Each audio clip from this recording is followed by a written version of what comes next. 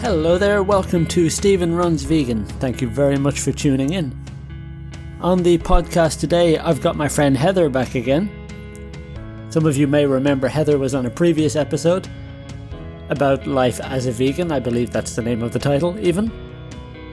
Heather's a good friend of mine. She's an interesting girl to talk to. Nice to get her point of view on certain perspectives. I decided to have her on to have a chat about travel, especially travel as a vegan, to share some stories, horror stories maybe, or some success stories, just any tips and tricks, her experiences traveling throughout her life and mine. But as I said, we are friends, so I didn't want to make it too formal. And so you'll notice it's just quite a nice chat. We do ramble. It's a longer one today. I personally, with my podcasts, I like to listen to longer podcasts.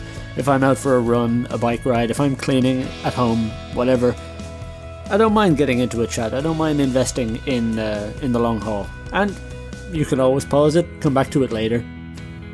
But I did tell her to feel free to have a drink during the podcast. I wanted it to feel like a friendly social chat, and I was going to have a beer during it, so I told her to do the same. The podcast recording took about 4 hours, truth be told, which we just started chatting, and the travel slowly drifted into the background, and we had a nice catch up. It was a good time, but 4 hours is incredibly long. I'm not Joe Rogan. Yeah, I managed to keep it to a reasonable hour and a half worth of interview.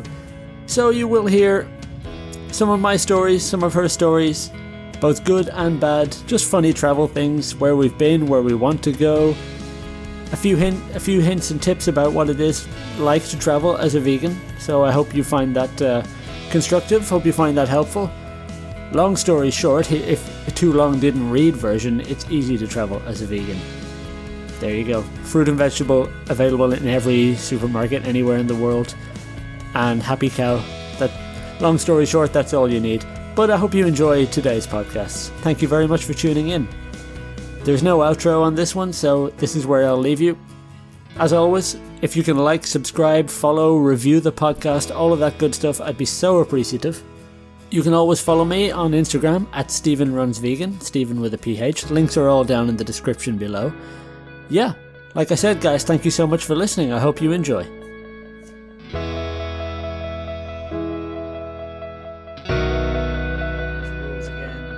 they'll get stuck on the wrong side of the border or whatever. So, yeah, that's. Yeah, well, I mean, Andy's in Slovenia at the moment, and I just hopefully he can get back. Oh, I mean, hopefully he'll definitely be able to get back, but hopefully when he gets back, he doesn't have to stay inside for 2 weeks. Sure. What's he doing there? Kayaking. Oh, okay. Yeah, makes sense. Nice. All he does is kayak.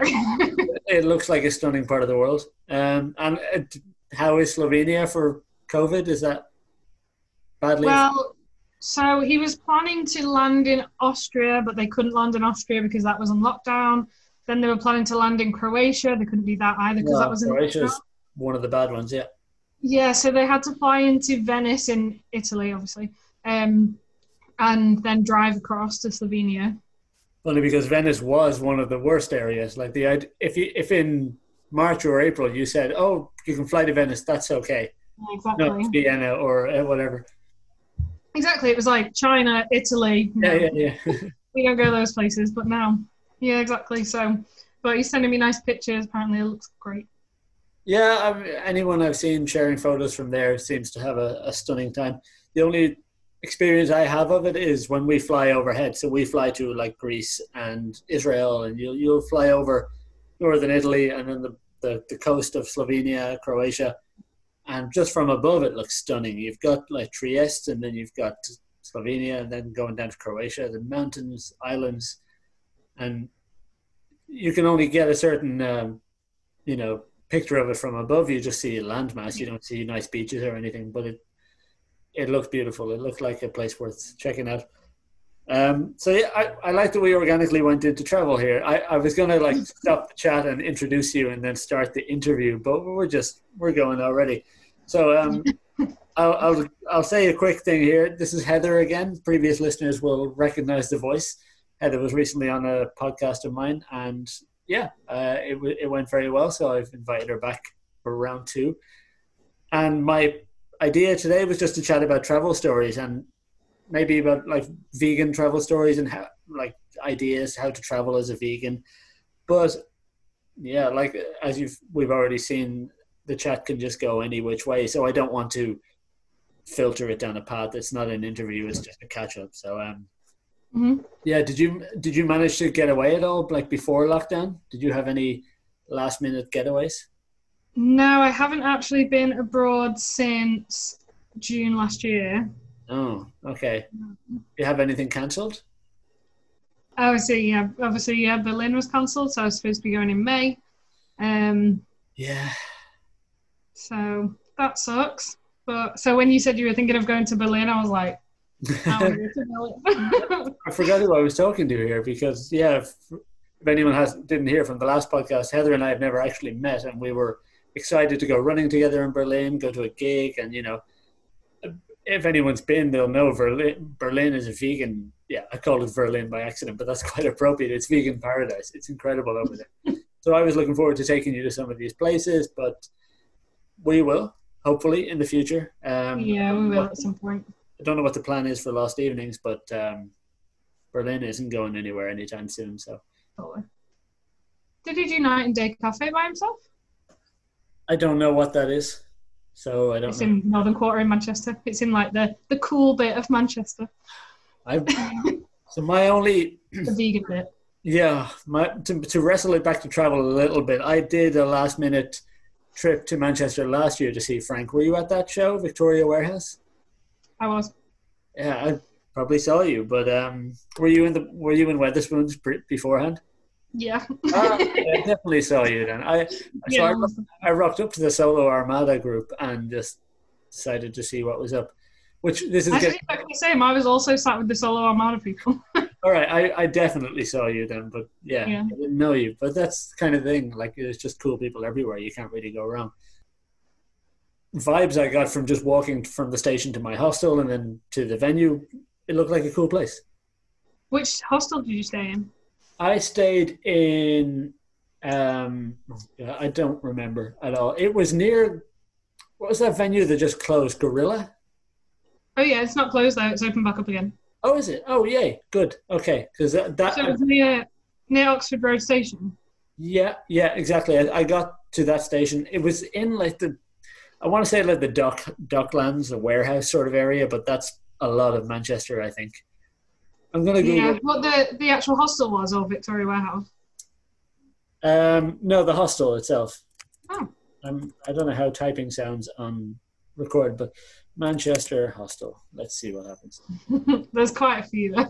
I know, but the YHA, that was it. The YHA in Manchester, which not the one in Castlefield Bowl. The other one. Potato Wharf is the address. Oh, the one in Castlefield Bowl. That is it. Yeah. So I saw Frank and Blink next door to that. Oh, really? I didn't know there was a thing. Like, I barely had a chance to explore it at all. It was a cool area to walk through, and then, okay, time for the gig.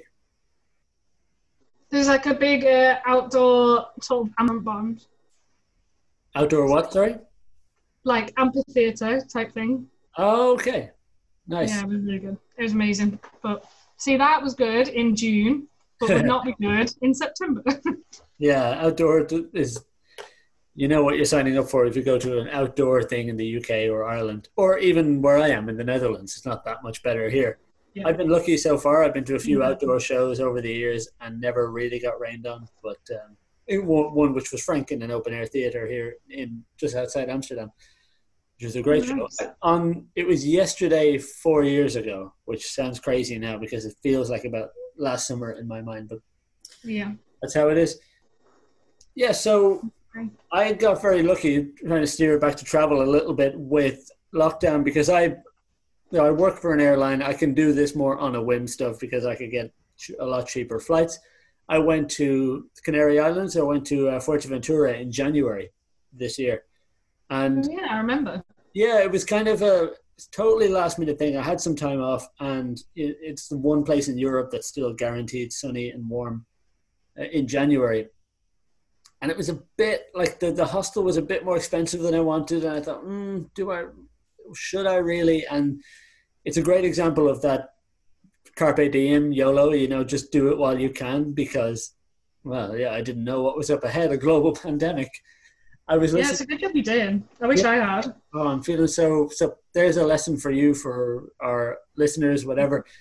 Do it. Like, not now, don't travel now if you don't have to, but just in case there's a global pandemic, go on holiday. Right. There's something that you're like, it will be fun, but maybe I can't afford it. Maybe go for it. Come on, especially if you're young and you have the opportunity.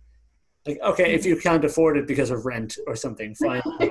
When you said if you can't afford it, just do it. I was like, that's spoken from great advice. Yeah, spoken from a position of privilege. I can't afford it, but I mean, for people like me who thought it's a bit too much, should I go on? I'll treat myself in that kind of like it's disposable income. Yeah. I have the money, and yeah, I'm very glad I did. It was a great trip.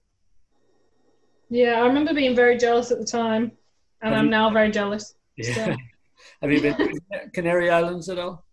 Yeah, I think I've been to most of them. We used to go as kids all the time. Oh wow! Okay, we went to Spain as kids, but never like mainland Spain or Ibiza. We never went that far south. Do you remember any highlights anywhere in particular? We spent New Year's in Gran Canaria. That was really good. That was really fun. I remember going to Tenerife, and it rained a lot and was really windy, so one of our boat trips got cancelled. I remember that. Yeah, I've been to Lanzarote, but I don't really remember it. This is all when you were young. Yeah, but I mean, some of them were more recently. We used to go on cruises when I was like sort of 14 to 18 with my mom. Okay. So I remember those a little bit more clearly, but that was still 10 years ago. So. The first time I went was to Tenerife, and that was, again, I want to say about 2 years ago, but now I think it might be 4 or 5 years ago. It was another January, winter sun break to get away from it all, and we stayed in this gorgeous. So it was with my ex, who was also vegan, and we were flying to Tenerife. And the main like tourist area is the southeast, which is Costa Adeje, Playa Las Americas. It's where you'll find all the English and the Germans and everything, all the hotel resorts, all of that. Yeah. And I don't need a full English breakfast when I'm in Spain, and I don't want to go to the Irish pubs. But we went on Happy Cow, I do. That's because you're Irish. Okay, all right. And that's the thing. Irish pubs abroad are more full of English people than Irish people, but that's true. Mainly they have football on TV, and it's like there are more English people than Irish people, so numerically it's more likely. But we went on Happy Cow, the veggie travel website. Love Happy Cow. Yeah, so to make this more, do you want to explain it to make it a bit more educational, a bit more practical for listeners? So it's an app, and you just type where you're going, type where you are, whichever, and it's got all the places that you can get food, and it tells you whether they're like completely vegan. I actually made a little spreadsheet of my own from Manchester, which is really nerdy, but I really want to do it since I'm moving to Manchester. But yeah, so you can just put anywhere, and it will just tell you all the different places, whether it's fully vegan places or, yeah, it's really good. It means you'll always get food.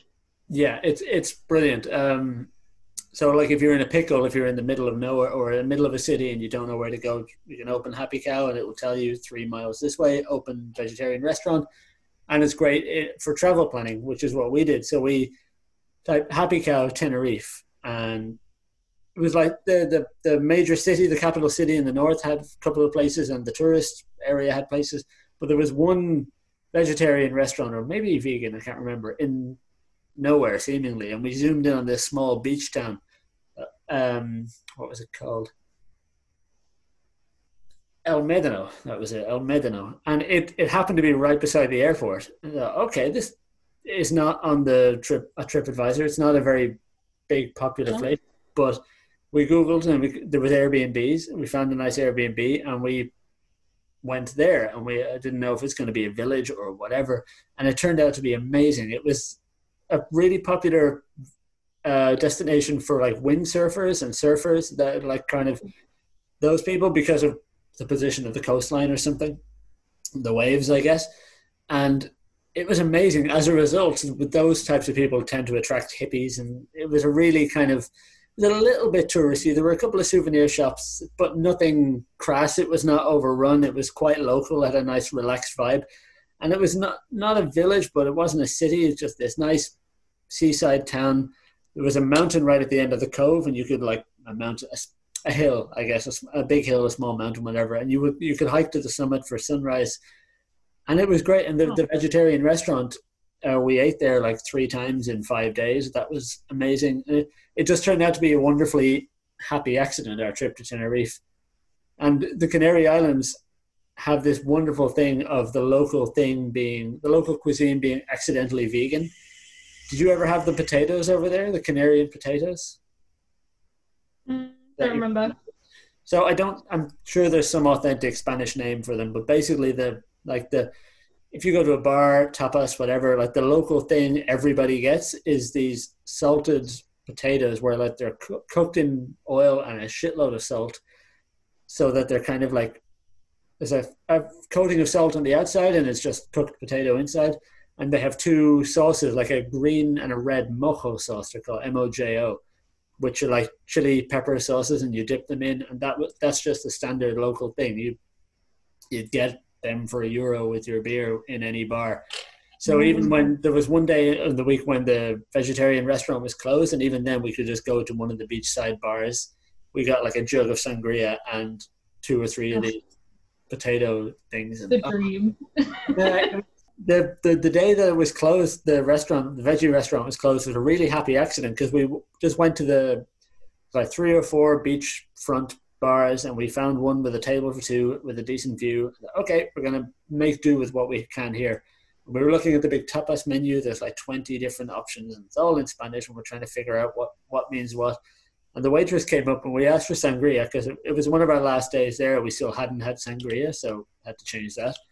We're going to get a big thing of sangria, and she was a younger girl, and thankfully spoke good English, which was a good start. But it was going to get even better because she said, or we said, "Do you have any like vegan things?" And you're already a bit, do I have to explain what this means?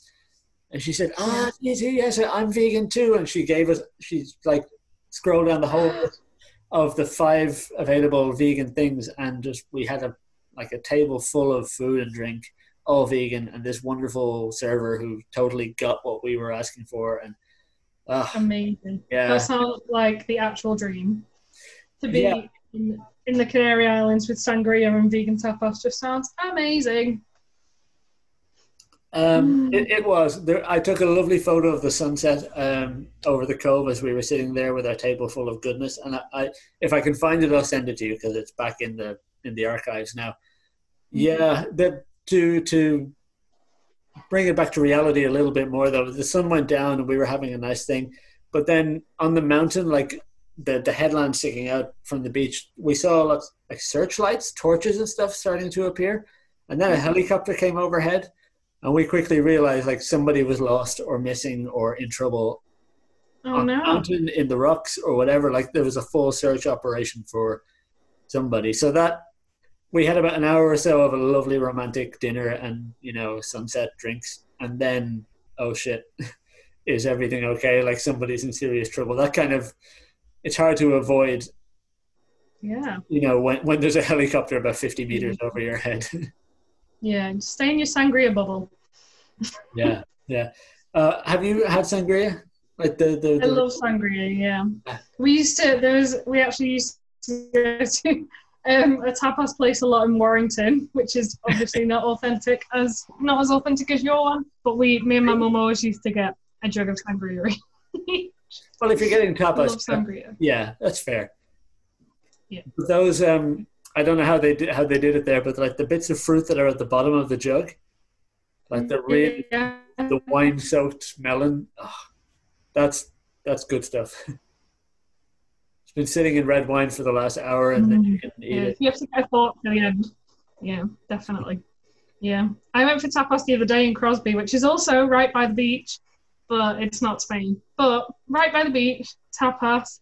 Didn't have sangria though, but I should have. But it was amazing. I had like patatas bravas, but it was called patatas infernio or something. And I remember this. This looks great. Spicy patatas bravas. Hmm? They were just spicy patatas bravas. Oh yeah, it was so good. And it had like vegan mayo on it as well. I had like sort of like tempura vegetables, but like cut into like chip shapes so it seemed like fries. I had broccoli, like pan fried 10 stem broccoli, which was amazing. Oh, paella stuffed peppers. Oh, it was amazing. I loved it. It's a shame we can eat nothing as vegans, right? It's just no fun at all. It's only salad. What do you even eat though? What do you eat? None of what we just mentioned. Oh, okay, making me hungry. What are you drinking, by the way? You said you have a gin and tonic. Yeah. Very Pink nice. strawberry gin. Beefeater Pink Strawberry Gin. They can sponsor the podcast anytime. I doubt it. If I, Or Tesco. oh, We could do Tesco. Tesco Diet Lemonade. Also fine. I'd get these. You could do Alpro. This is more relevant. Alpro, now we're talking. I could Beefeater, I could take it or leave it. Tesco is always handy. Alpro, they tune in. Delicious products. I love Alpro. Everything they do is amazing. But yeah, I'm a long way off ever getting a sponsor for this podcast, and who knows? That's not why I do it. So for me, I've got a Shringavira. I think that's how you say that. It's a lovely beer by a local brewery. It's a ginger bergamot beer. So it's like got some white wine. Bergamo's a white wine, right? Bergamo is it? Oh, I don't know.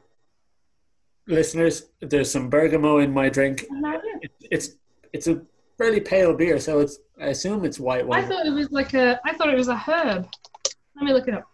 Well, whatever it is, it's in my drink. The ginger. Oh, it's a citrus fruit, kind of like a lime. Oh, okay. That I can taste that, but it's a very light, refreshing beer. I meant to have this while I was waiting for you, beforehand, because Heather and I agreed that we'd, booze up our chat today a little bit. So, but then this took longer than I expected to drink. So, yeah, I do have one beer that I was keeping. I do have one beer that I was keeping for our chat, which I will get to momentarily. So, your most recent trip was last summer, which, yeah, sadly could have been improved. But hey, who is to know what was happening? What about, do you have a best holiday? Like, I'm sure there's lots of lovely ones from when you were a kid, but in your adult memory, have you had any trips away, city breaks that stand out? Well, when you said best holidays, it was probably the one last June, which was California and Arizona. But it's not exactly a city break. No, but okay, that wins. If you can say California and Arizona. It was amazing. Tell us about that. And that was like, really, that's like 4 city breaks. Okay, forget the city breaks. Just tell us about the trip. How did it come about? How long was it? Like, what was the itinerary? It was amazing. It was 2 weeks. I flew into San Francisco and I was by myself for 4 days in San Francisco. Oh. And then I flew to Phoenix. My friend lives in Phoenix, so I flew there, stayed with her. She drove us to the Grand Canyon via Flagstaff, which is a really cool little city in Arizona. I've heard of that, yeah. Yeah, it's a cool city. And then we also went to Sedona, which is like an amazing, I don't even know, like an amazing like spa town kind of thing, but in the hills of the the redstone hills of the Grand Canyon. It's amazing. What was the name of that town? Sedona, Sedona. Okay, there's another place called Shenandoah, but I forget why where that even is, but irrelevant anyway. Not that one, but hopefully I'll get to go back to Sedona because we only stopped there really sort of on the way, and it was I think it was like a 5-hour drive from Phoenix to the Grand Canyon. So we stopped for a little bit for some lunch in Sedona, but we weren't staying for long because we had to see the Grand Canyon. Sure. It was amazing. And then then spent my birthday in Phoenix at Linda's house, flew to LA and did some stuff around there, went out on the boats, went to a sailing competition thing. Wow. I wasn't in it. I was just sat on the boat with the judges. And it was my birthday, so I was just drinking. You had your birthday in Los Angeles on a boat full of judges and a sailing contest. Yeah. Wow. I mean, they were all like in the over 50 club, and one of them like got her handbag out, and she's like, vodka and cranberry juice, and I was like, That's a great day. oh, it was amazing. Oh, it was so good. How did you end up on a boat full of judges? So my friend is part of the sailing club. She doesn't actually sail, but I don't know. I don't even know what she does. She judges sailing competitions, yeah. Sailing seems like quite a social sport where it's not all about the athletics. There's a lot of events around that which are not about being on the water, I bet. Yeah, so she was like, oh, I'm really sorry, I'm actually busy on your birthday. I'm judging this sailing competition, but come along, we've got vodka, let's do it. And I was like, oh. It was amazing. I loved it. I've no idea, I've never been to California, but from what I've heard, LA is just like so huge that it's just different cities. It doesn't have a city center the way an old European city would. Where were you for this boat trip? Was that like in the county somewhere or near the... So it does have sort of the main LA city where like the Walk of Fame is and stuff like that. We were in Newport Beach. Okay. Which is a place rather than a beach. It is also a beach, but it's like the place is called Newport Beach, I believe. And that's where my friend lives. It's a bit of a posh place. I was gonna say, like, I don't want to cast aspersions over your financial situation, but I will say that there were many more rich people there than you. You know. Oh yeah, absolutely. The poorest person there by a long shot. Oh yeah, no. A lot of the people were like, "Oh, and that's my yacht," and I'm like, "Right." Oh, yeah, sorry, I left my yacht back in England. Thinking about your little dinghy in the paddling pool. Did you feel out of place there? Was it a bit embarrassing, or was everybody super friendly? There was no judgment. Everyone was super friendly, and I just sort of make myself fit in. So I'm just like, I want to be comfortable, so I am. I like that. That's how it should be. Have you seen Arrested Development, the TV show? Yeah, with Michael Cera and Michael, what's his face?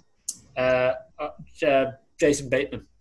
That's him. And he plays someone called Michael, doesn't he? Yeah, Michael Bluth is the character's name. And that's what I was thinking. Michael Cera is George Michael. And then there's Maybe, which is such a great name. But the very first scene of the very first episode of that is them all celebrating a merger or something happening on a yacht. And it's full of like the rich people, and they've got more money than brains, and that's kind of what I think of when you tell me about this boat story. Everybody's drunk and rich and a bit dumb, but hey, it's a nice. Yeah, to be fair, they're not like dumb rich people. They're all like quite like business type people. Yeah. So I mean, there was this old guy that I spoke to who I think was called George, and he was 78. And he was like, I've just got back from a scuba diving trip in da da da da da, and he was still going scuba diving everywhere, like 3 or 4 times a year. He obviously had a lot of money, but he was just going off scuba diving all the time. To have money is one thing, but to have like the physical capability and also the vitality to still want to travel and whatever about and to scuba dive at almost 80, that's impressive. Like whatever about money, I don't think I'm ever going to be rich, but I don't care. Like, all I want is when I'm old to have the health and the drive, the passion, the urge to do any of that stuff when I'm, 78. That's incredible. Yeah, it was amazing. When he told me, I was like, you still do it now? Amazing. But yeah, he actually told me that he'd been over to Dublin. He was like, that's England, isn't it? And I was like, well. No. No, but fine, whatever. You're American, you're old and cute, so it's fine. Yeah, and my friends they're educated, they have really good jobs. Yeah. You know, they're not stupid people. Well, another thing I was entirely grateful for last year, I went to America twice last year, and again, a bit like going to Fuerteventura in January.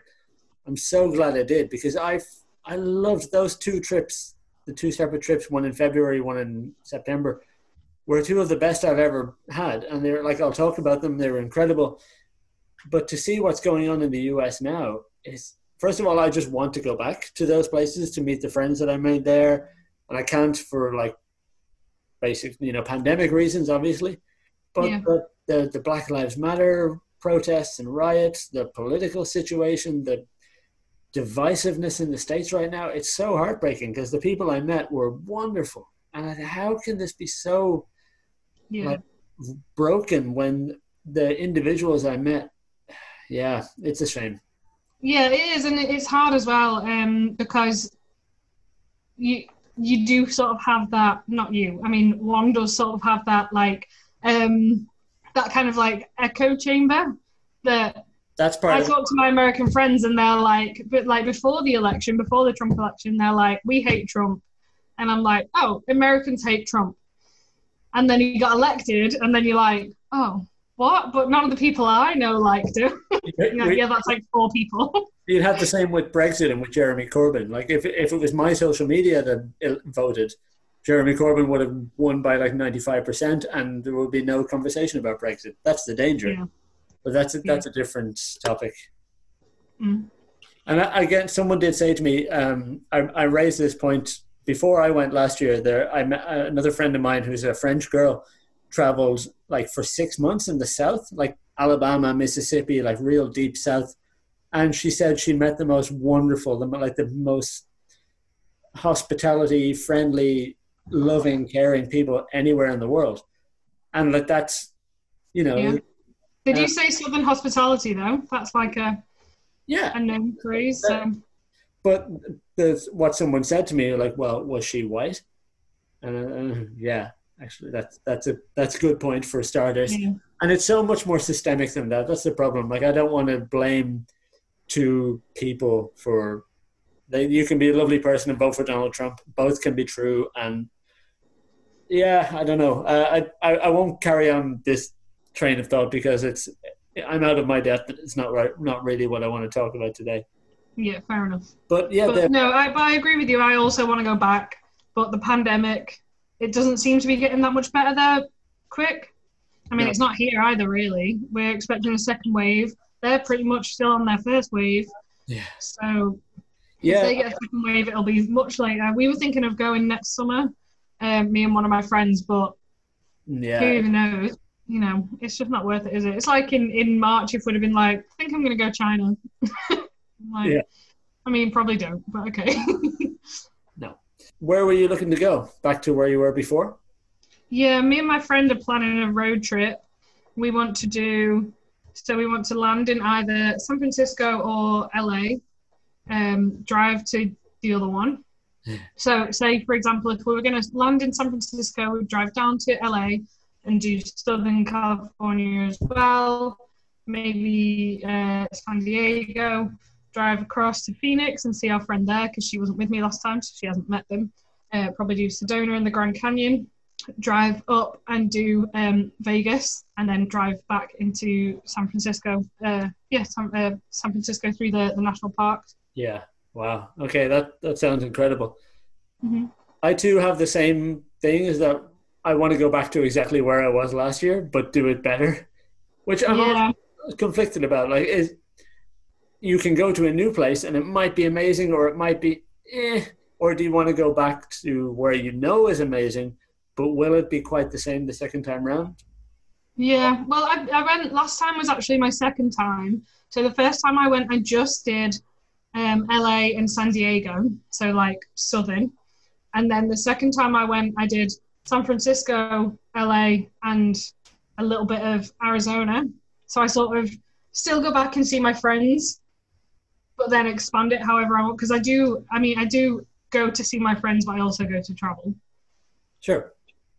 So I have friends in San Francisco in the Bay Area, and then I have them in Los Angeles or close to Los Angeles, and then Phoenix. So I'm always going to go to those sort of 3 places, but then I might, drop by in LA and then go somewhere else. I don't know.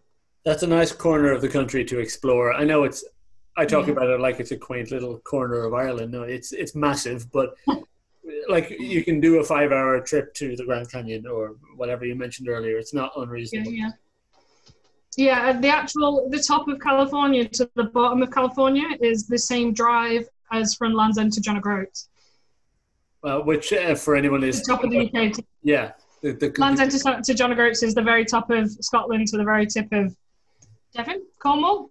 Cornwall. Yeah, I don't know. But yeah, that seems weird because California seems smaller because the land mass of North America is so massive. When you split it into little California, it's a net little strip, when in reality it's huge. Yeah. That is one of my travel bucket list things. So one of the questions I have for you on my little list here is like bucket list dream destinations or dream trips. And mine is to fly either into LA or Vancouver and drive to the other one, like do the whole West Coast in a month or whatever. Now, it can't happen at the moment because of COVID, obviously, and what's going on in America. And quite critically, I don't drive. I don't have a driver's license. I was going to ask you that. I didn't think you did drive. It's a small, sand in the gears, to quote the song. It's a minor detail that I have to get over. It's a dream. It's not a plan at the moment. But yeah, the whole Pacific West Coast, and like you said, I know it's massive. It's like from Canada to San Diego is ridiculous. But like at every stop on that way, so you've got San Diego, San Francisco, LA. I want to see all of those places. The Northern California with the redwoods and Big Sur, that whole scenic. Yeah, I did that. I did Big Sur. It looks incredible. The Bixby Bridge, the views. Elephant seals. There was elephant seals. Thousands and thousands of elephant seals. It was amazing. Wow. They stink, but they're really cute. Are they really noisy as well? They seem noisy. Yeah, they do like sort of groan. Yeah. And then going further north, you've got Portland, Oregon, which is unfortunately in chaos at the moment with protests and everything. But I've heard Portland is a great city. And then Washington, Seattle, the Pacific Northwest, that whole area, like the music scene up there, the coffee culture. I know that's where Starbucks is from, but it seems like quite a culturally interesting, grungy, sort of I have a friend in Seattle as well, so I'm tempted. That is one of my other trips that I would do, that I would start up there. That was sort of the other option, but I really want to see Vegas. I don't care about Vegas all that much. I know it's iconic, but yeah, I don't. It's just casinos and bright lights. Yeah, I want to see the nature and the culture more than that. Yeah, I mean, well, there is I guess there's culture in it, but we'd probably have a night. Well, it depends what you mean by culture, I guess. But there's a tiny Eiffel Tower. I don't know.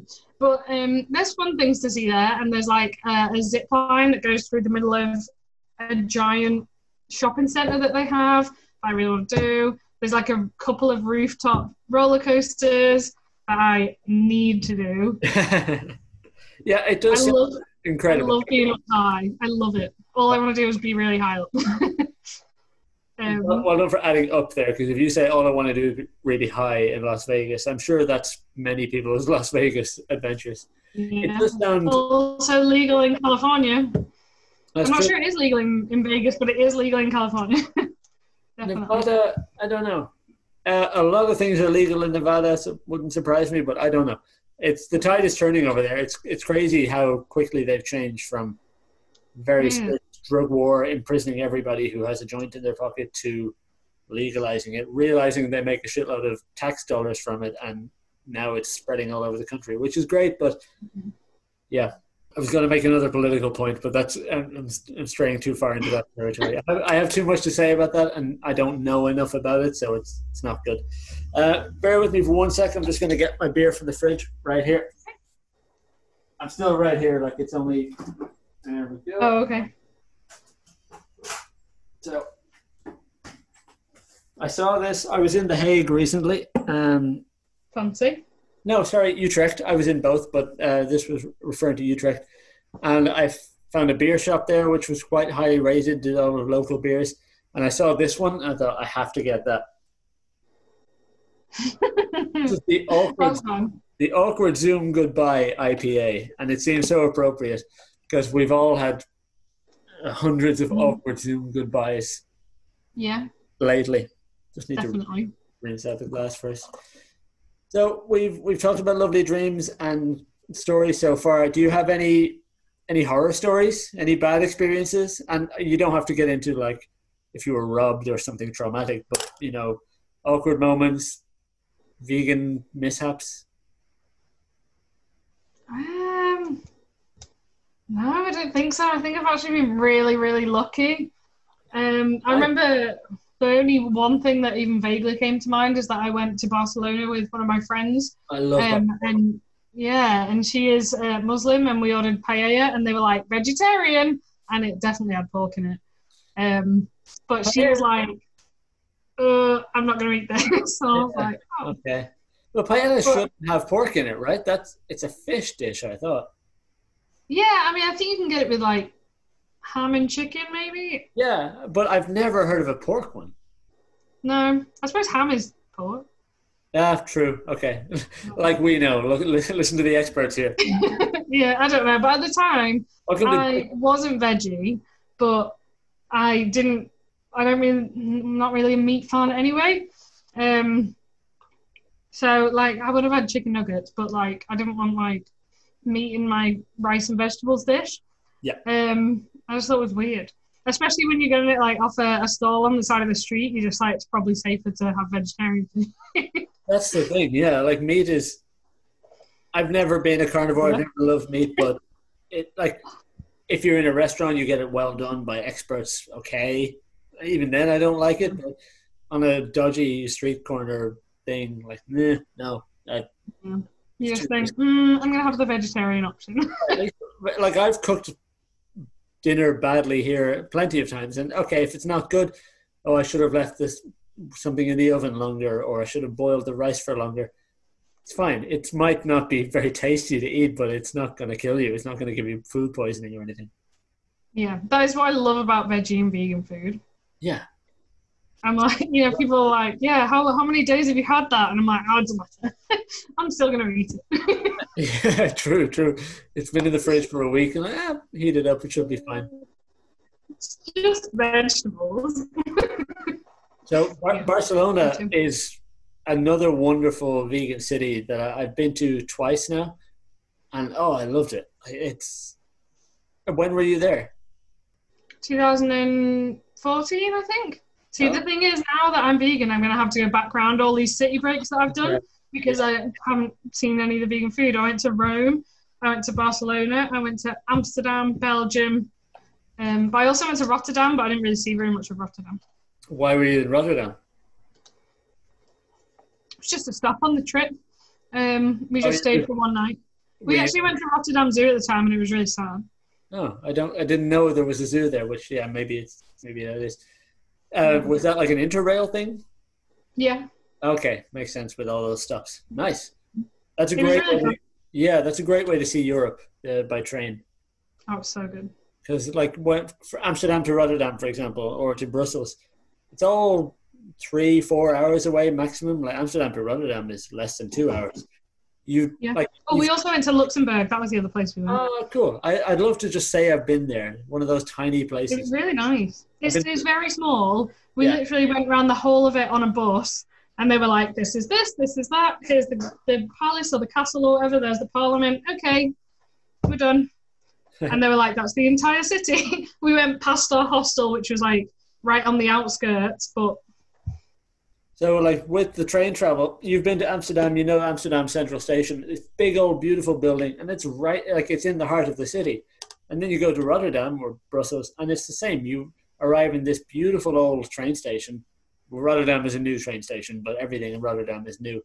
This beautiful big station right in the center. There's no Gatwick Express. There's no delays. There's nothing. You take all your stuff with you on the train, get off, and you're in the heart of whatever city you're in. And that's pretty much true all over Europe, like all over London. I did an Interrail trip a few years ago around Eastern Europe, so Budapest, Prague, Vienna. Everywhere we went was just, here we are, this lovely station, and you come out the main exits, and there you are. You're in the heart of Vienna. It's really a great environmentally friendly way and a culturally interesting way. Mm-hmm. So I'd love to do that, to be fair. I'd love to see... I still haven't been to Prague or Budapest, but I'd really love to. So I want to hear which one you prefer when you do, because that's still a little internal conflict in my mind. I've been to both twice, in the winter and the summer, and I love them both differently. I think I prefer Budapest, but they're both just incredible cities. They're really nice. Yeah, my friend got engaged in Prague, so I think if I go to like that place where it happened, I'd be like, oh, I love it here the best, because they're such a nice couple. They're getting married in October, but they're such a nice couple, and yeah, they're just really cute. I really like them. Prague is probably it's definitely the more beautiful of the two cities. Budapest along the river is stunning. The buildings are incredible. But once you get into the city, it's just a bit more urban. It's a bit more normal city.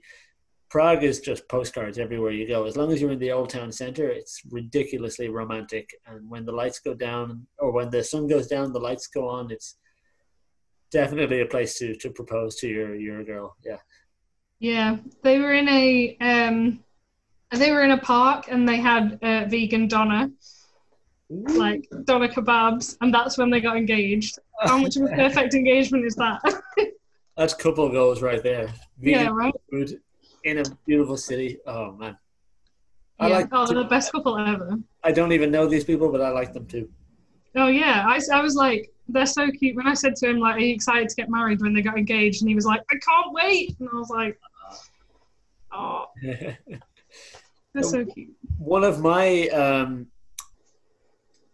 not a horror story, but an example of basically the opposite of that Tenerife trip, eating, sangria and tapas on the beach. To put that into perspective, for every wonderful moment like that there are downsides of travel, which you don't see on the brochures and people don't write about them in their books. But, there's a lot of getting lost or being tired and confused or getting ripped off, or a lot of just grim realities around travel. One of which was the Interrail trip that I talked about. I took with my ex in 4 years ago. Yeah. That story. So I was on this Interrail trip through Eastern Europe. For the most part, we were doing a 3-week tour, but we did like Budapest, Prague, Vienna, all of these Eastern cities. But then we were coming back to Amsterdam eventually. So our last 2 stops were Florence and Paris. And then we were going to get back to Amsterdam that way. But in Florence... So we were already about 2.5 weeks into the trip, and you eventually get a little bit culturally full. It sounds mad to say, but Florence was gorgeous, and history, the architecture, the food. But it's a cathedral. Oh, it's a museum. Again, it's mind blowing. If we started there, I could sing about it forever. I had a great time, but we were just there's only so much you can take in. But we were eating our way around Europe, it was a wonderful foodie trip, all things considered. But one of the places we saw on Happy Cow was this vegan restaurant, well reviewed, open kind of thing we were looking for. Like, okay, this sounds great. And it was a bit out of the city, but we thought, we can walk. It's only about a 30-minute walk. And here's the address. The directions seemed pretty straightforward, so we went out. And, the lights are getting a bit darker. You're leaving the tourist area. We're in this, like, neighborhood of Florence. And it wasn't dodgy, but it was just quiet. It was, evening, maybe even a weekend, and there weren't many people around. And we found the street. And the street was so, like, isolated. We thought, okay, well, this is Via della whatever. And, yes, we need number 42. We walk along the street, and there's just nothing there. We get to the street name, the correct number, we're on Google Maps. This is the location, and we're looking around like it's just buildings. Everything's closed. Doors are locked. Lights are off. There's nothing there at all. And we had done the whole day of sightseeing in Florence. This was our dinner, and we were tired and hungry. And we'd gone out of our way to this part of the city which tourists don't go to.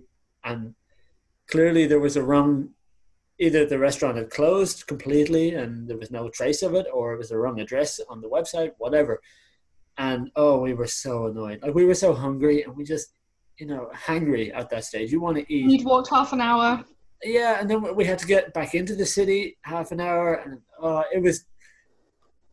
things start to, build up, and little things get bigger when you're tired. And we had been traveling for so long. We weren't, just a bit dirty and a bit fatigued about the whole thing, and this was not what we needed. So It was hard to keep our spirits up after that.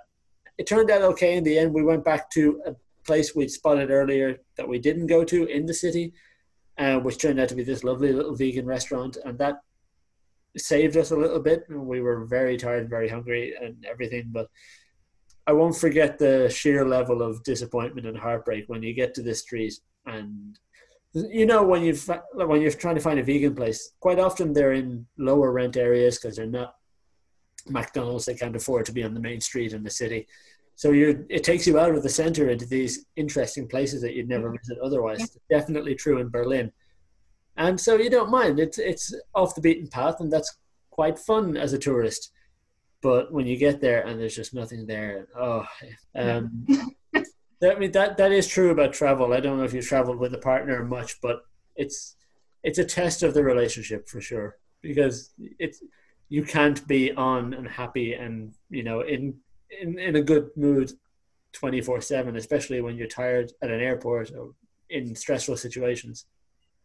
If you can travel together, you're doing well. Yeah, I mean, me and Andy have never been in 2 years. We've never been on holidays together. We've both been on plenty of separate holidays in that time. But he likes to go kayaking. I like to go traveling in America, and we don't really like to do those things separately. We've been to the Lake District together. We've been to Wales together. So I guess we have been on holiday, but not really. We've not done traveling in airports and being tired and grumpy. Well, it doesn't even have to be airports at 3 a.m. It just, being in close proximity to each other in an unfamiliar place. Yeah, I mean, we have lived together, so. Okay, yeah. Well, so you've seen the best and the worst of each other. Yeah. I'm actually trying to find a place. I'm currently Googling it. We went to this place in Copenhagen. Again, not me and Andy, me and... Ooh. One of my favorite... It was called Mad and Calf.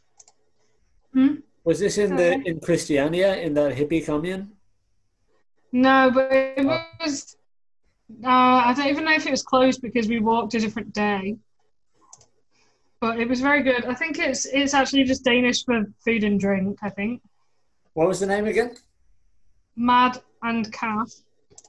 The calf would be cafe, a coffee, I guess. Mad.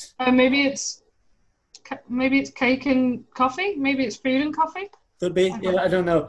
I can read a bit of Danish now because the Dutch people like to call Danish drunk Dutch. Then it kind of sounds like Dutch, but slurred and really badly pronounced. So I have a bit of a... I can see why they call it that. Which, absolutely. To a lot of native English speakers, Dutch already sounds weird. So the fact that Danish sounds like weird Dutch wouldn't even mean anything to non-Dutch speakers. But I had a great brunch experience in Copenhagen. I had forgotten about it. I think it was called N Cafe or Cafe N, and it was in Nørrebro. So Copenhagen is like Østerbro, Vesterbro, north, south, east, west, bro, B-R-O, whatever that means. District, that's something. And this was kind of like an up-and-coming, yuppie, kind of trendy area. It was a little bit grungy, but a little bit hipster. It was a cool vibe, and I'd rented a bike.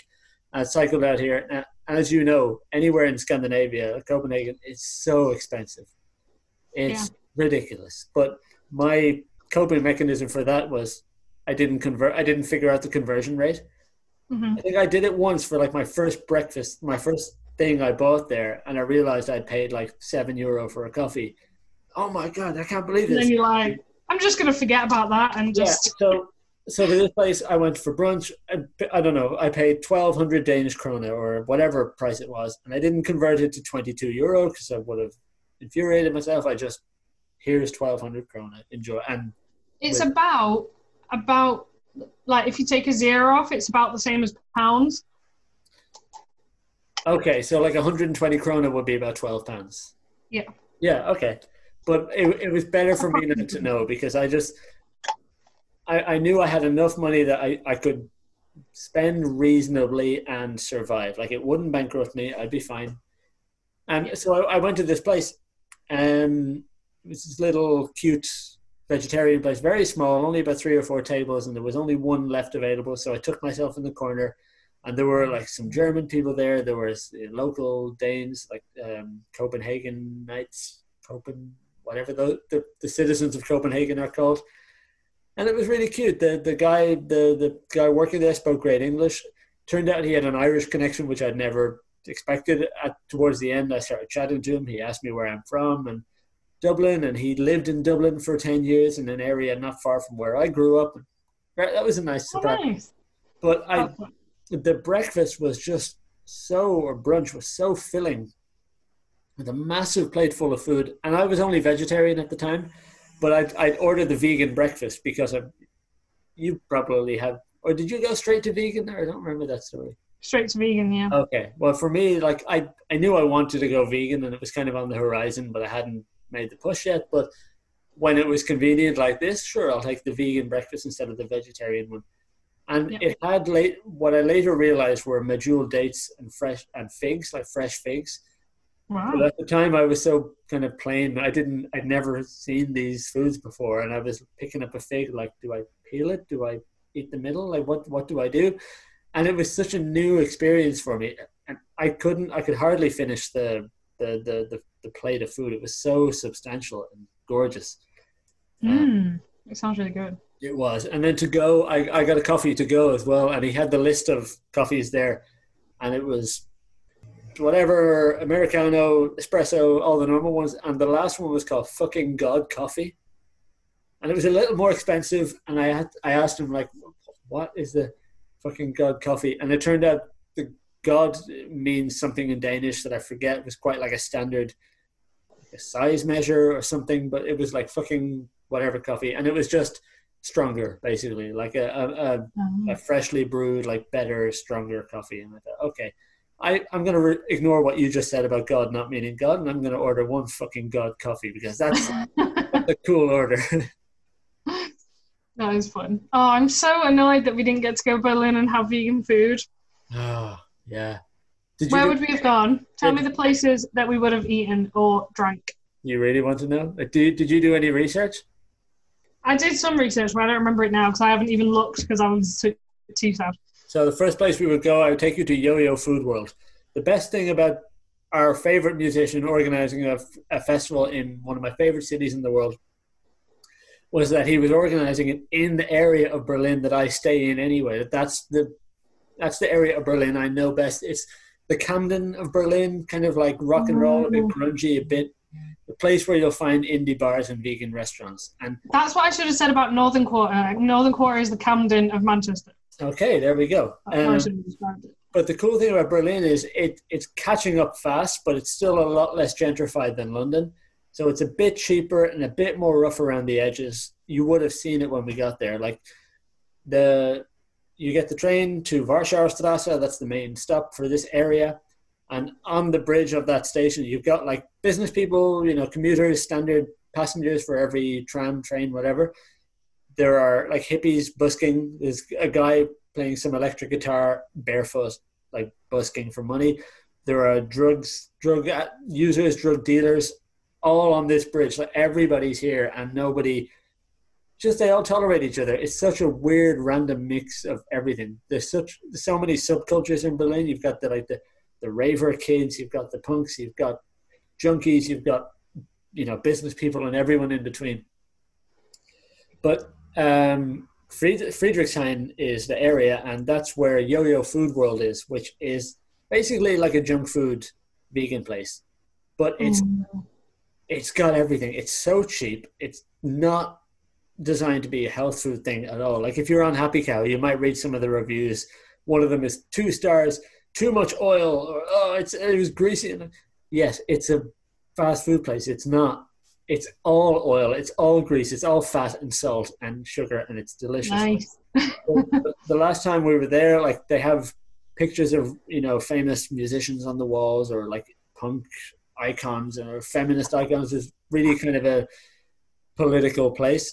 The guy who was serving us last time, the person I don't know, but was presenting as a man. Shall we say, was a man, but in like short, tight denim shorts, like halfway up his ass, like you could see his ass cheeks, and he didn't care. He had this like pink skin tight top on, covered in tattoos. He had makeup, And he was lovely. And he was just the guy serving, hey, welcome to Yo-Yo. What would you like to eat? And like, okay, this is Berlin. This is what you get. And you can get pizza. You can get like bacon double cheeseburgers. And pick your junk food of choice. And it's all there. And so we would go to Yo-Yo for sure. Then you have the concert. We have a few drinks, have a good night, have a dance, have a sing-along. Next morning, you go to Vegans, which is a vegan supermarket, and they have a cafe attached to it as well. I think it's called Goodies. Yeah, Goodies. And there you can get like smoothies and salad bowls and, you know, healthy sandwiches and that kind of thing. Like that's where you go the next morning to detox a little bit.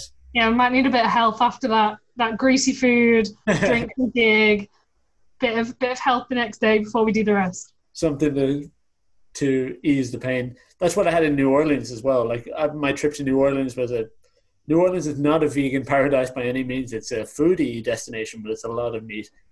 But it was better than I expected. And then we'd had about 3 or 4 days of solid eating out in restaurants, not very healthy, drinking a lot, not sleeping a large amount. And then in the end, we decided we needed to go, you know, when your body just starts to crave fresh food, like, no more junk, please, just water, vegetables, like give me nutrients. I was getting to that stage. And we went to this smoothie bar around the corner, super expensive, like $10 smoothies, but it was all organic and, you know, locally sourced, all the good stuff. And one of them was called a Hangover Buster. I think it was like number one smoothie. It was Hangover Buster. And clearly they know their target audience. It's New Orleans. It was Mardi Gras. We were tourists. And it was like a double espresso with peanut butter and dates and like... In a smoothie? Yeah. It was cold? Yeah. Well, like they brew the espresso and then put loads of ice in on top of it and everything else. By the time you get it, it's fine. That's a good... Like a frappe. I guess like a frappe. I'm also partial to putting an espresso, like a bit of coffee in my smoothies. That's a really nice tip if anyone's so inclined. But back to... know about that. Sounds good though. I like cold coffee. I prefer cold coffee and cold tea to hot tea and hot coffee. Really? Yeah. That's what I love when I went to America the most. Yeah. They have iced tea like in loads of different flavors. Like we have squash or whatever. I don't know. Like they have Coke and they have lemonade and then they have iced tea. Loads of them. Oh, especially in California, I bet, where it's like summer all year round. Yeah, exactly. So I mean, the first year I went from something like the 20th of November to the 5th of December or whatever it was. It was late in the year anyway. I was there for Thanksgiving, which was amazing. I went to Disneyland on Thanksgiving Day. It was amazing. Wow. I know, it was so good. Oh, yeah. But it was like, when I was in Disneyland, it must have been I think it was the 25th of November, that was Thanksgiving that year. And it was 33 degrees. I was like, in November, the end of November. And they were like, to be fair, it's never usually this hot. Oh, even for them, that was hot. Wow. Even for them, they were like, it gets to like, well, they were saying it in Fahrenheit, but they were saying it gets to like 20. And they're like, oh, it's a bit chilly out. Should we put a jacket on? And I'm like, no. That goes back to my winter breaks to the Canary Islands I was talking about, because we would turn up. The coldest it got was 18 degrees, but it was 22, 24 degrees. A nice warm day. Shorts and T-shirt. We're on the beach. We're swimming. And you see the locals wearing jackets and scarves and long trousers. Like it's clearly their winter. But tourists stick out anyway, but then, yeah, that was obvious.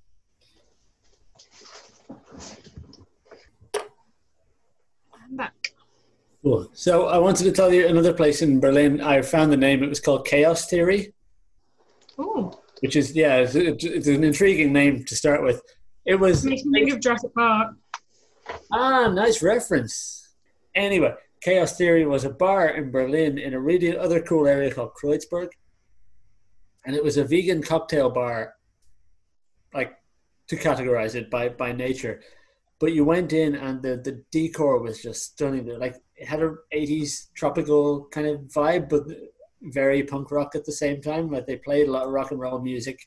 There were strobe lights. There was like pink neon flamingos and tropical like parasols. Such a really cool interior. Their menu was just bar snacks, basically, typical like wings and nachos and all that, but it was all vegan and really good. I'm not much of a cocktail guy, but my ex was, and we went in, and the interesting, the look, the color, the names, the mixes they made was so cool. And if you went on a Thursday, they had like a special kebab food truck thing visiting, so vegan on a kebab Thursdays. And they had these stickers you could take, like saying fat, drunk, and happy in German, or that kind of thing. Like, it just had such a cool vibe. Isn't fat in German dick?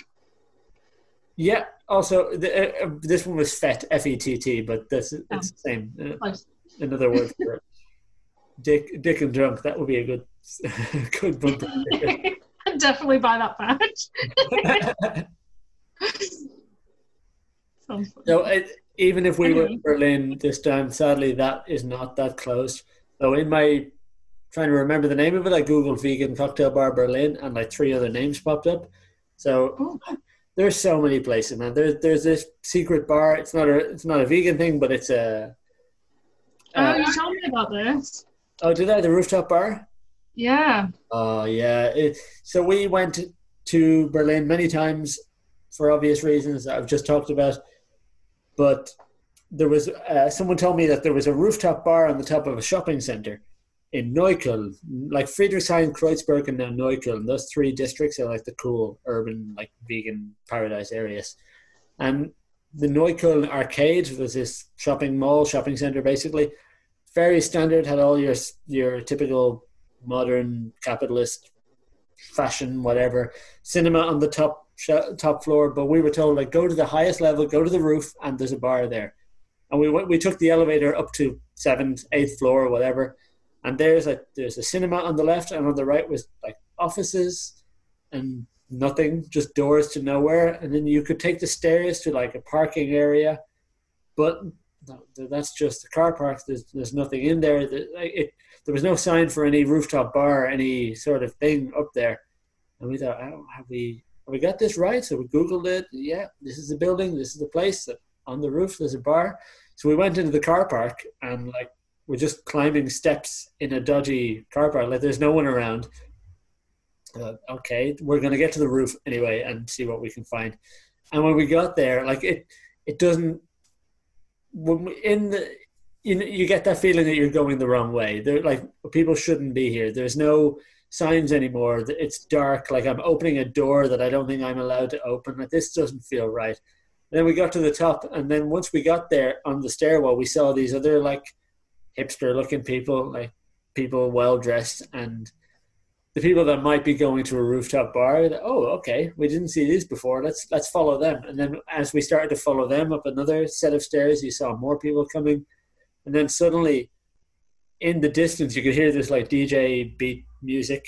Oh, okay, cool. And then we walked a little bit further and finally found this fully like massive venue bar thing on the top, and it was so hidden. Like they tried to make it hard to find, I guess, because there was no signs for it anywhere, and you really feel like you're taking the wrong turn, and then suddenly it's there. And it's got such a view over the whole city. You can see the TV tower, you can see everything. The reason we found like hipster crowds going that way was there was some DJ famous, Berlin famous guy playing a gig, and you had to buy tickets, so we couldn't get into the main venue. But then there was this like sidebar with a terrace and stools and tables. You could sit there instead. So yeah, I would have taken you there for sure. That was a cool spot. That sounds amazing. Can you see off the edge? Yeah. There's no. It's the top floor of a car park building. Like, there's no. So there's no walls. There's a bit of a wall, but you can jump up on top of it. Like, it's not very. I mean, I don't want to jump on top of it. No, maybe I'll put my feet off the side. You think people would stop me if I wanted to put my feet off the side? Yeah, and like, there were just a lot of people around, so I think you would have been.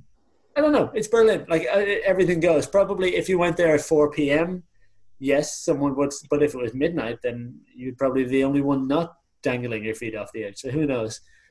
Oh man, I've got to get back to that as soon as possible. It's just a wonderful place. One of my favorite YouTube channels for a few years was this couple who were an American couple, vegan. They were called Plant-Based Traveler. Do you know them? No, I've not heard of them.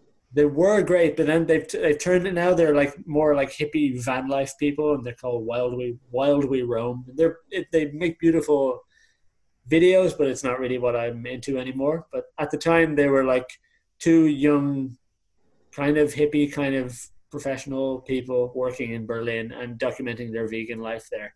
And they found this one philosophy. What did you call it when you said now they're like hippie something life? Yeah, Wild We Roam. No, you said they used to do vegan things, but now they're like hippie something. A little bit hippie, a little bit professional, I think I said. Oh, did you say farm life? No, van life. Van life. Oh, okay. They converted a van and they travel around Europe living in their van these days. Oh, that sounds fun. Which is, when you said it, I was like, what was that word? Trying to work out what you said. I should have said the correct full title, #van life, because it's become a meme almost these days. But yeah. Occasionally, I do live beside a bit of a busy road. Occasionally, only twice, but I've seen a van pass by that's converted to like someone who lived there. And instantly, I want to just, hey, take me with you. Like, I want to live in your van. This looks like the coolest thing in the world. But then I go and I have a shower and I forget all about it. Yeah. But yeah, that's what we're planning to do when we go back to America. We're gonna get like a little RV thing, only like a small one, just like a VW transporter or something like that. Yeah. Not like what are those huge things? Like a transit van? Yeah, they have like the massive ones that are like pretty much bigger than our caravans, but on like wheels. Like it's like a RV. Yeah, like a big one rather than ours, which is just going to be like a regular van where the back seat turn into a bed. No, I know My friend's coming with me, and I hope we don't hate each other by the end of it. Well, you can only try, right? And if you do hate each other, that will wear off after a while, and you'll remember the intentions. And chances are you won't. Chances are you'll have a lovely time. But it's way better. Yeah, I mean, at the moment we can spend however much time we want. Nice. Yeah. And we spent a weekend in London together, and we like shared hostel rooms and stuff, and that was really fun. We walked all day. That's what I need in a travel partner. I want to walk from like 8 a.m. to midnight all day. You and I will get on very well then. I'm a walker too. That's the best way to see a city. You don't have to navigate the public transport system. You don't have to pay for a taxi to anywhere. As long as it's under an hour, and even then I'm flexible about that. I'll just walk everywhere. You see the city as it's meant to be. Because the London Underground is great for when you need to get somewhere, but you're underground. You don't see anything. Where if you walk from place to place, Yeah, exactly. We did that all day. I mean, we'd been out the night before, and then I think the Rugby World Cup was on, maybe? I think it was the Rugby World Cup, which I didn't really care about, but my friend really wanted to see. Okay. So we'd been out. So I'd come straight from work on the Friday night, and then the trains were both cancelled. She'd come from Sheffield, I'd come from Manchester, and we'd met in Manchester to head down to London. The trains were all cancelled. So we ended up, instead of getting there at like 8:30, we got there at 11:30. Ooh. Dropped our bags off. We were drinking wine all the way down on the train, so we were a bit loud. But we got there, and then we stayed in Underworld. Underworld is in, I don't know if you've been, how much have you been to Camden? Many times.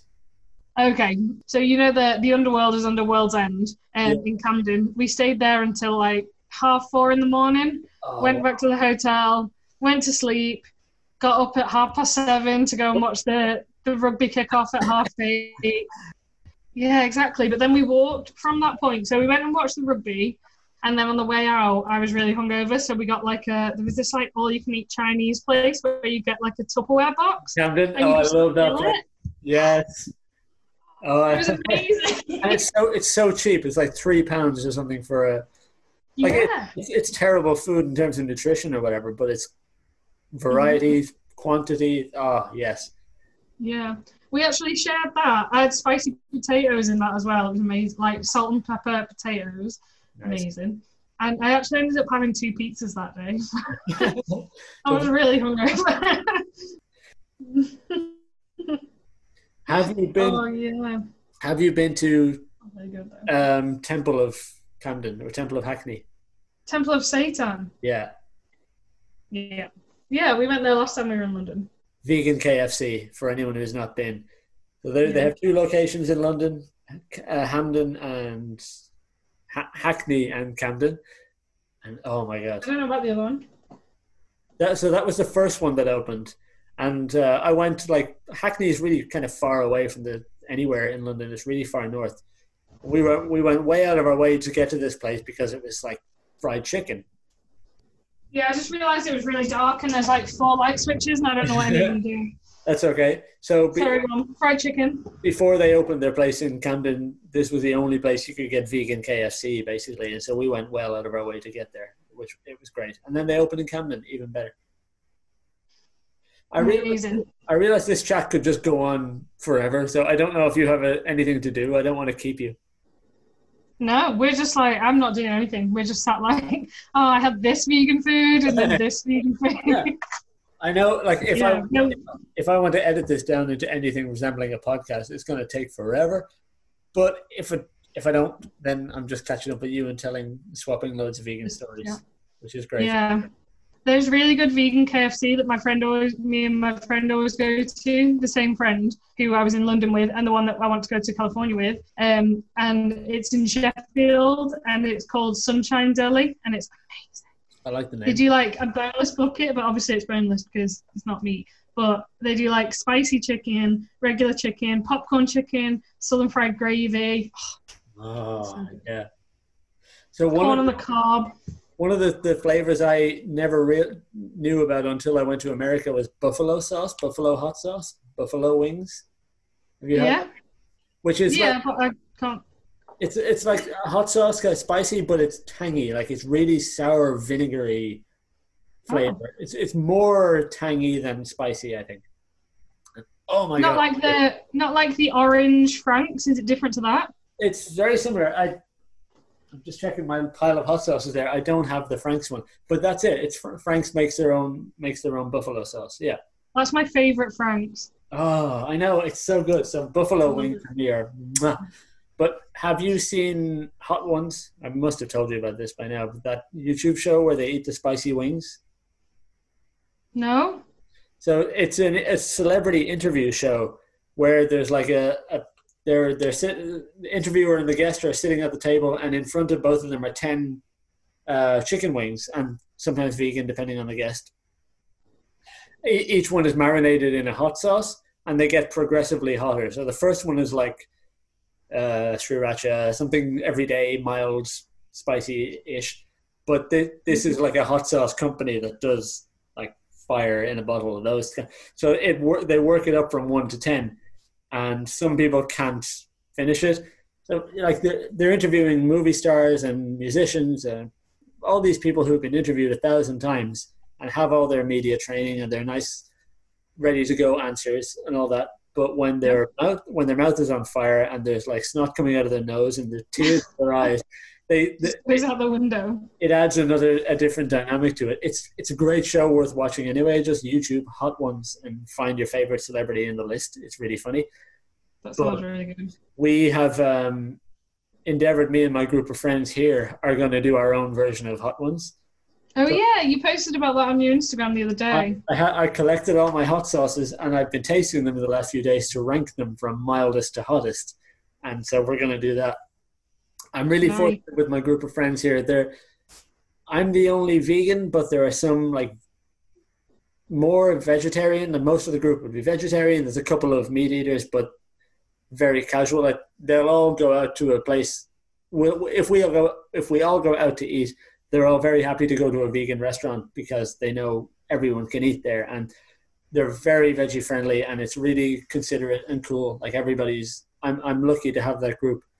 But we agreed to do this Hot Ones style thing, and 2 of my friends are agreeing to make tofu wings, to fry tofu wings for the conduit of the hot sauce. I don't know how you do wings, tofu style wings? Because I don't know either. these are supposed to be like on the bone or at least a little bit. You can tear a bit off or whatever. Where tofu is just blocks and chunks. I don't know. I'm excited. They're volunteering to make them. So regardless, I'm about to out myself as a not very good vegan, but I've not really had tofu very much. Ah. I had it once, and it was really bad, and it really, This conversation is over. No, Caroline. The end. Bye. I had it once, and it was really, really bad. Ugh. And ever since then, I was like, I've been really put off. But my friend's like, you need to try it because when it's done right, it's really good. One time you had it, did you do it yourself? No, I had it actually at a place in Manchester where it's actually called the Thirsty Scholar, and they had loads of nice stuff on their menu. It was all veggie at the time. I don't know what they do now. But my friend wanted just fried sticks of tofu. Okay. So she ordered that, and she was just having fried sticks of tofu dunked in soy sauce. And she was like, try some. And it was just like sponge. It was like plain sad sponge. So that should be good. I would very happily eat fried tofu with soy sauce, but clearly it didn't turn out that well. Yeah, I mean, she loved it. She absolutely was loving it. So maybe I just don't like it. I don't know. But I'm willing to try it again in different forms. Right. It's a bit like an edible sponge, I say, because it's nothing. It's soft and like mushy, and on its own, it's just, it's texture. Like there's nothing to it. You have to first squeeze out all the water. Like you've seen, if you Google like a makeshift tofu press, you'll find like a stack of books and then something wrapped in a towel, and that's the tofu, and you just leave it overnight in, like with Harry Potter and the Goblet of Fire on top of it or whatever. That's what it takes. So when you get all the excess moisture out of it, replace that with a sauce, soy sauce, spice, chili, any marinade you can make and you can think of, and let that soak overnight. And then the next day, bake it, fry it, do whatever you want with it. It'll be good. Of course, my favorite tofu these days is tofu scramble. You haven't had that? I haven't had that. See, I did like scrambled eggs. I liked eggs when I ate them.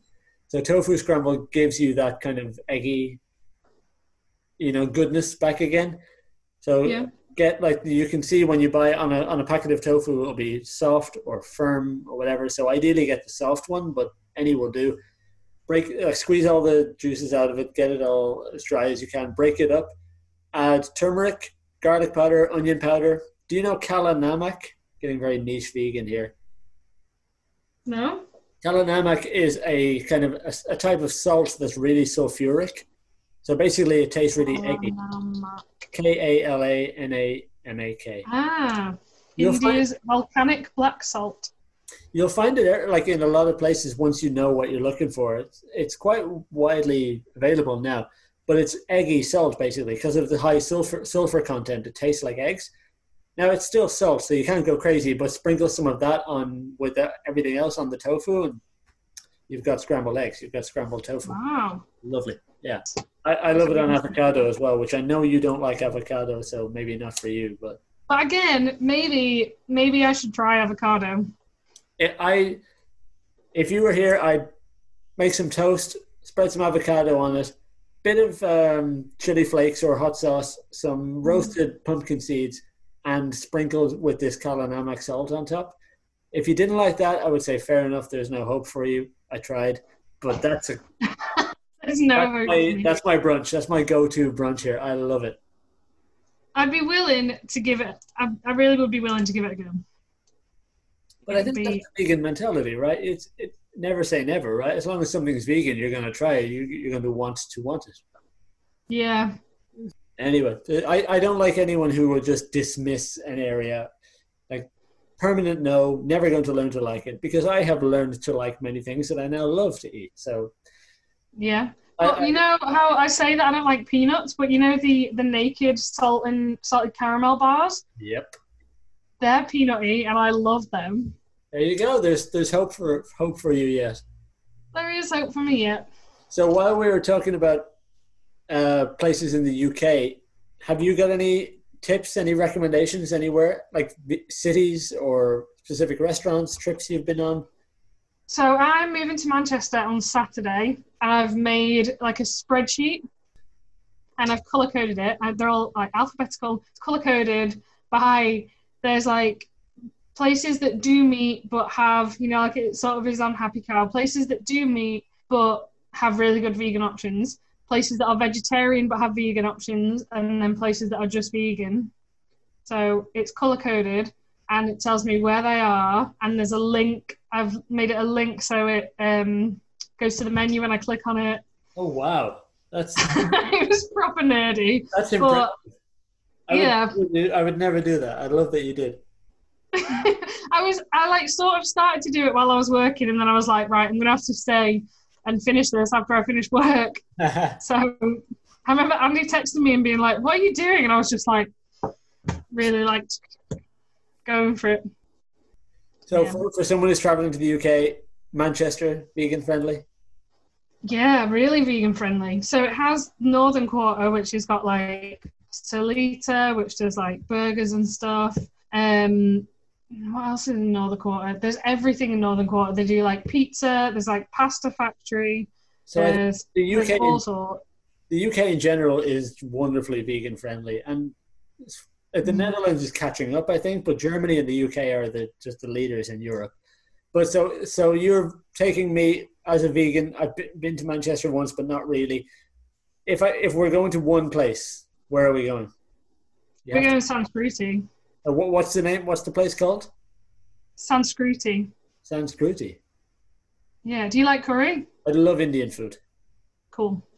It's all veggie, but it's mostly vegan. Nice. It's just fantastic. I've only ever been to the one in Liverpool actually, but there's one in Manchester as well. Yeah, it's just amazing. It's just anything that you would get at any curry place, but vegan. Yeah, my two best friends, two of my best friends, one of them is vegan, one of them is veggie. We always get curry together. Always. That's our thing. And we went, you know what, I think you'd really like Bundobust as well. Bundobust? Bundobust, yeah. That's like Indian, but it's like Indian street food. Oh, yes. Yeah, I love it. And you get like 2 or 3 bits and sort of in like a bit of a tapas kind of way. Back when I lived in Dublin, we had a similar place like that. It was an Indian street food one, but it wasn't advertised as a vegan restaurant, or it wasn't trendy at all. There were only Indian people there and us, and a friend of mine found it, but it was all vegan, like accidentally, just quietly on the menu, everything was vegan, and it was all street food. So it wasn't your typical, like, what our parents would expect from an Indian curry house kind of thing. It was just, there was no poppadoms.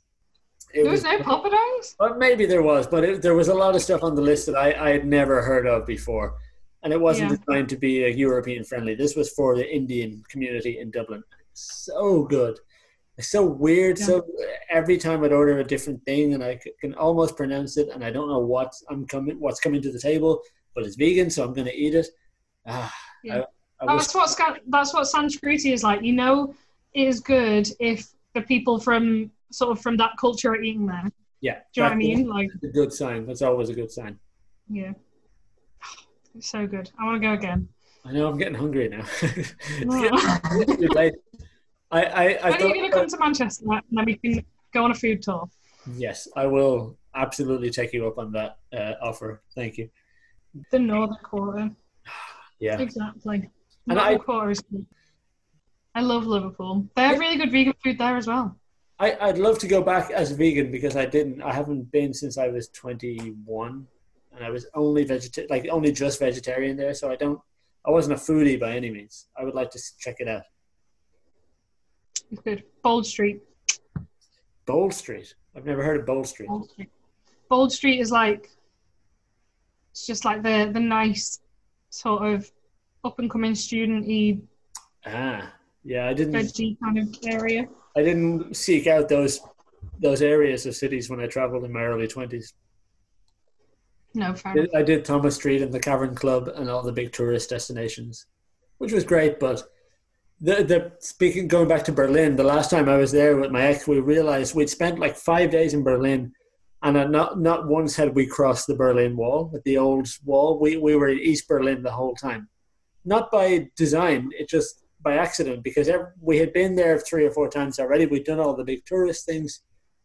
All the places we wanted to see and go to were in former communist East Berlin, because that's when the wall came down, all the poor, like, abandoned areas were there, and that's where all the artists and all the hippies and all the counterculture people went in. And as a result, 20, 30 years later, that's where all the vegan restaurants are, and the music venues and all the cool things. So we're attracted to that side of the city a little bit more. Although there was this one time as part of the Interrail tour where we went to West Berlin. I say West like it's 1984.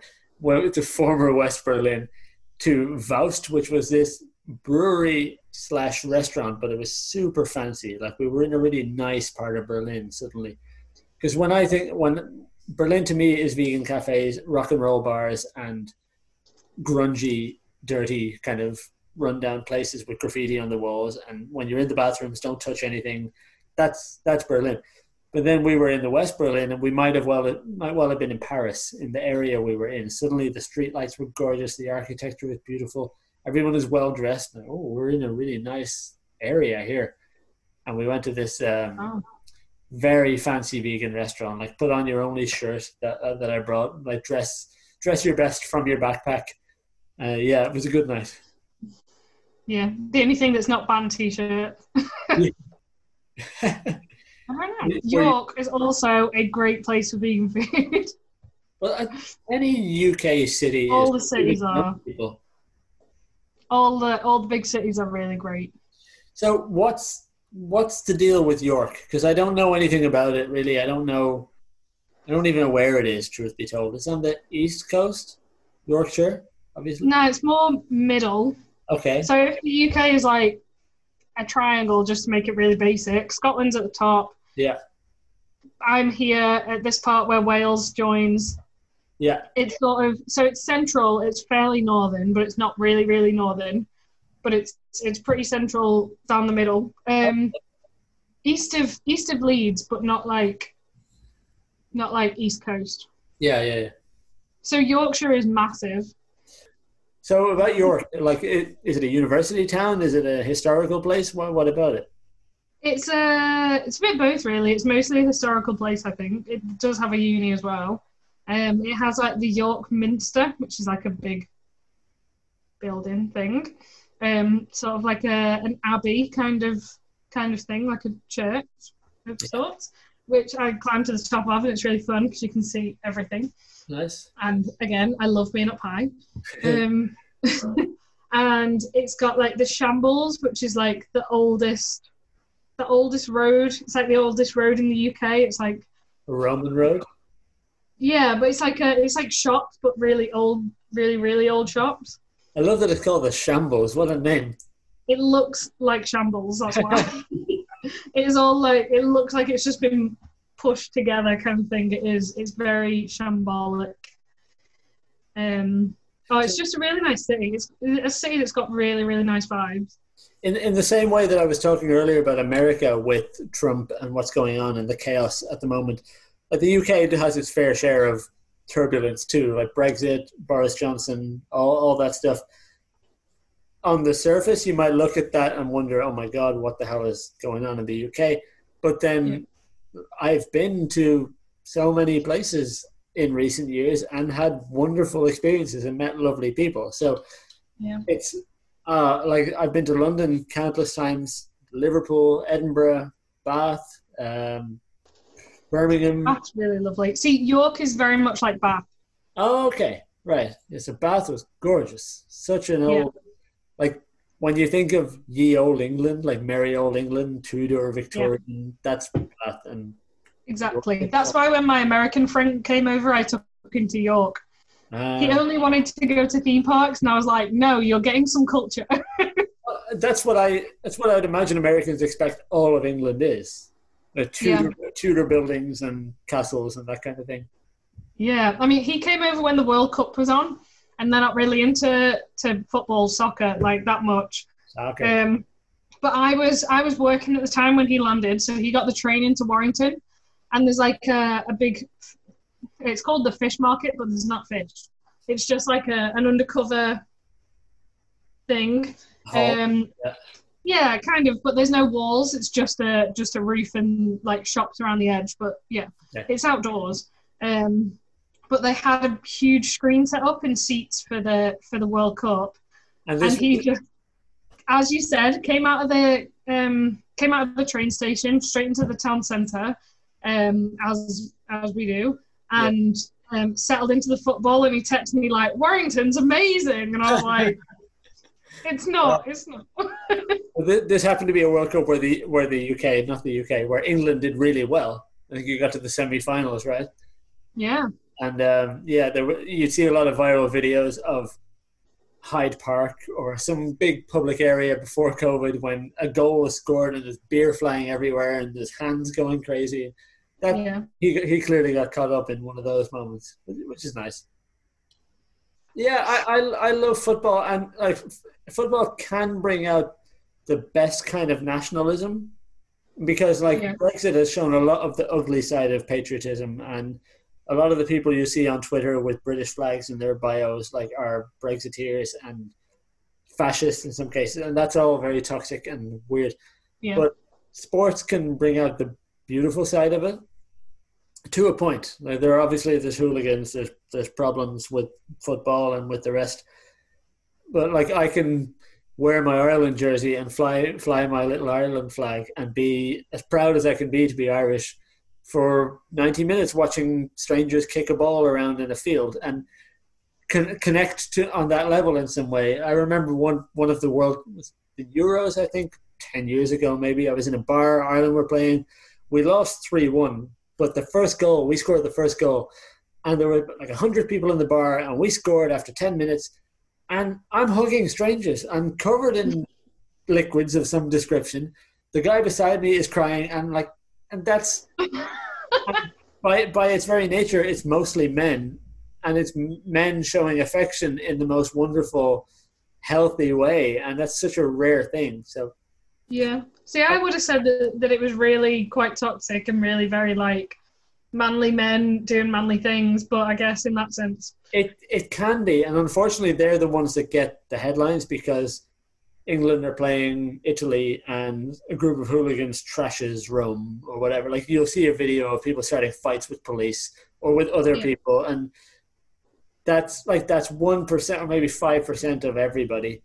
But everyone else, the majority, are having a wonderful time. And maybe I have my rose-tinted glasses on. I'm a big football fan, and I see what I want to see. But I'm probably the opposite. So somewhere between us is probably about right. Yeah, and there is a lot of goodness in it. Like I shared, we're getting just on it. I'm rambling now, but I shared a video yesterday on my Instagram. Did you see it, of the Wales celebrations? Yeah, I think so. Mm-hmm. So it was like a young Liverpool player scored the winning goal. It was 0-0 until the 94th minute or whatever, the last chance, and a Wales player scored and they won the game 1-0. And the whole team piled on top of him. He was on the bottom of this thing, and like this pile up of dudes, and eventually everyone gets up.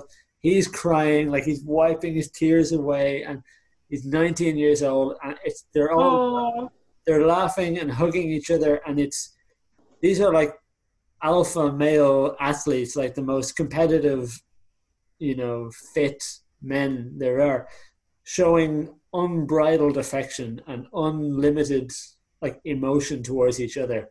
There's no fear of homo bullshit about it. They're all hugging each other, they're all on top of each other, and it's the most wonderfully wholesome scene. Like just men hugging and showing their emotion and their affection towards each other. And sport can be good to release those sorts of feelings where otherwise they're not seen as allowed. You're not allowed to be a man and show that much affection. So I like that.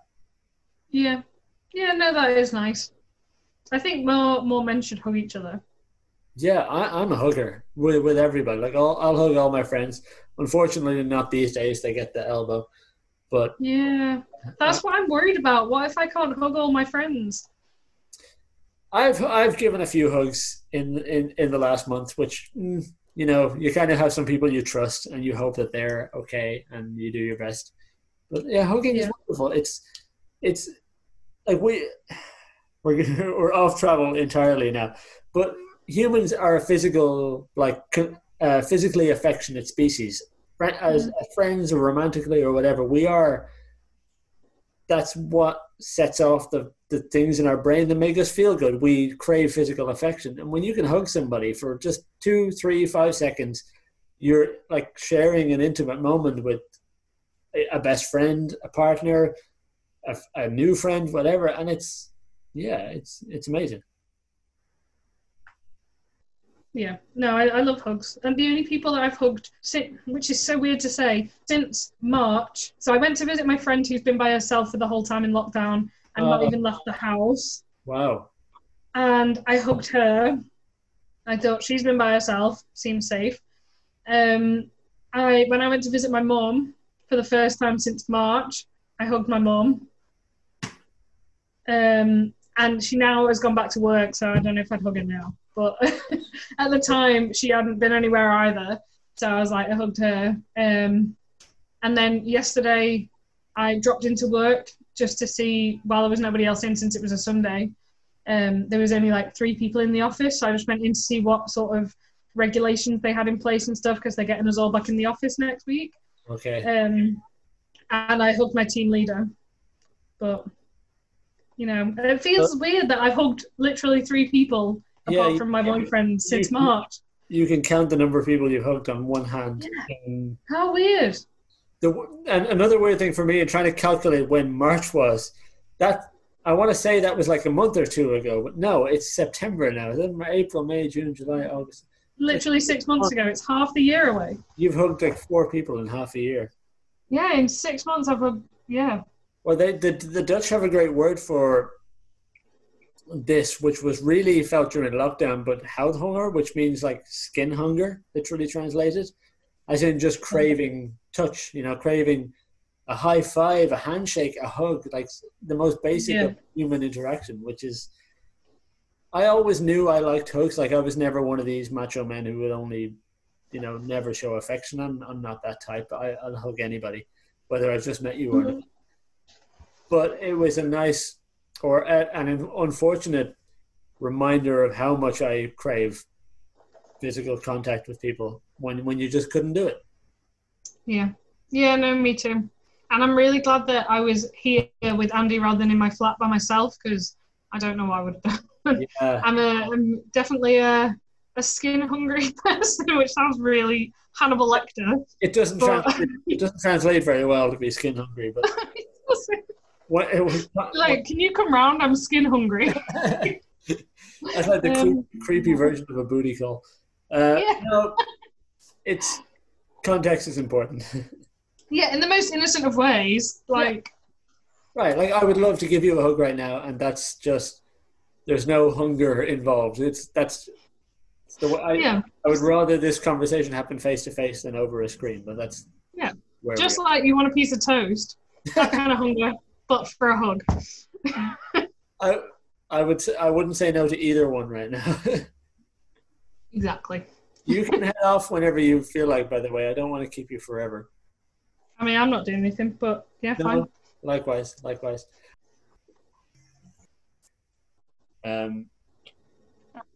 Hopefully it saves that recording. Yeah, I'm enjoying this chat anyway. Whether it's a podcast or not is irrelevant at this stage. I've stopped thinking. Yeah, fair enough. I've stopped thinking in podcast terms about half an hour ago, which is nice. Maybe an hour ago. How are you doing for beverages, by the way? Are you still working on your little concoction? I've had a few by now. Because I'm going to go to the toilet again, and I'm deciding, should I get another beer or not? Or how are you feeling? I'm going to go to the loo. Well, you can get another beer. Cool.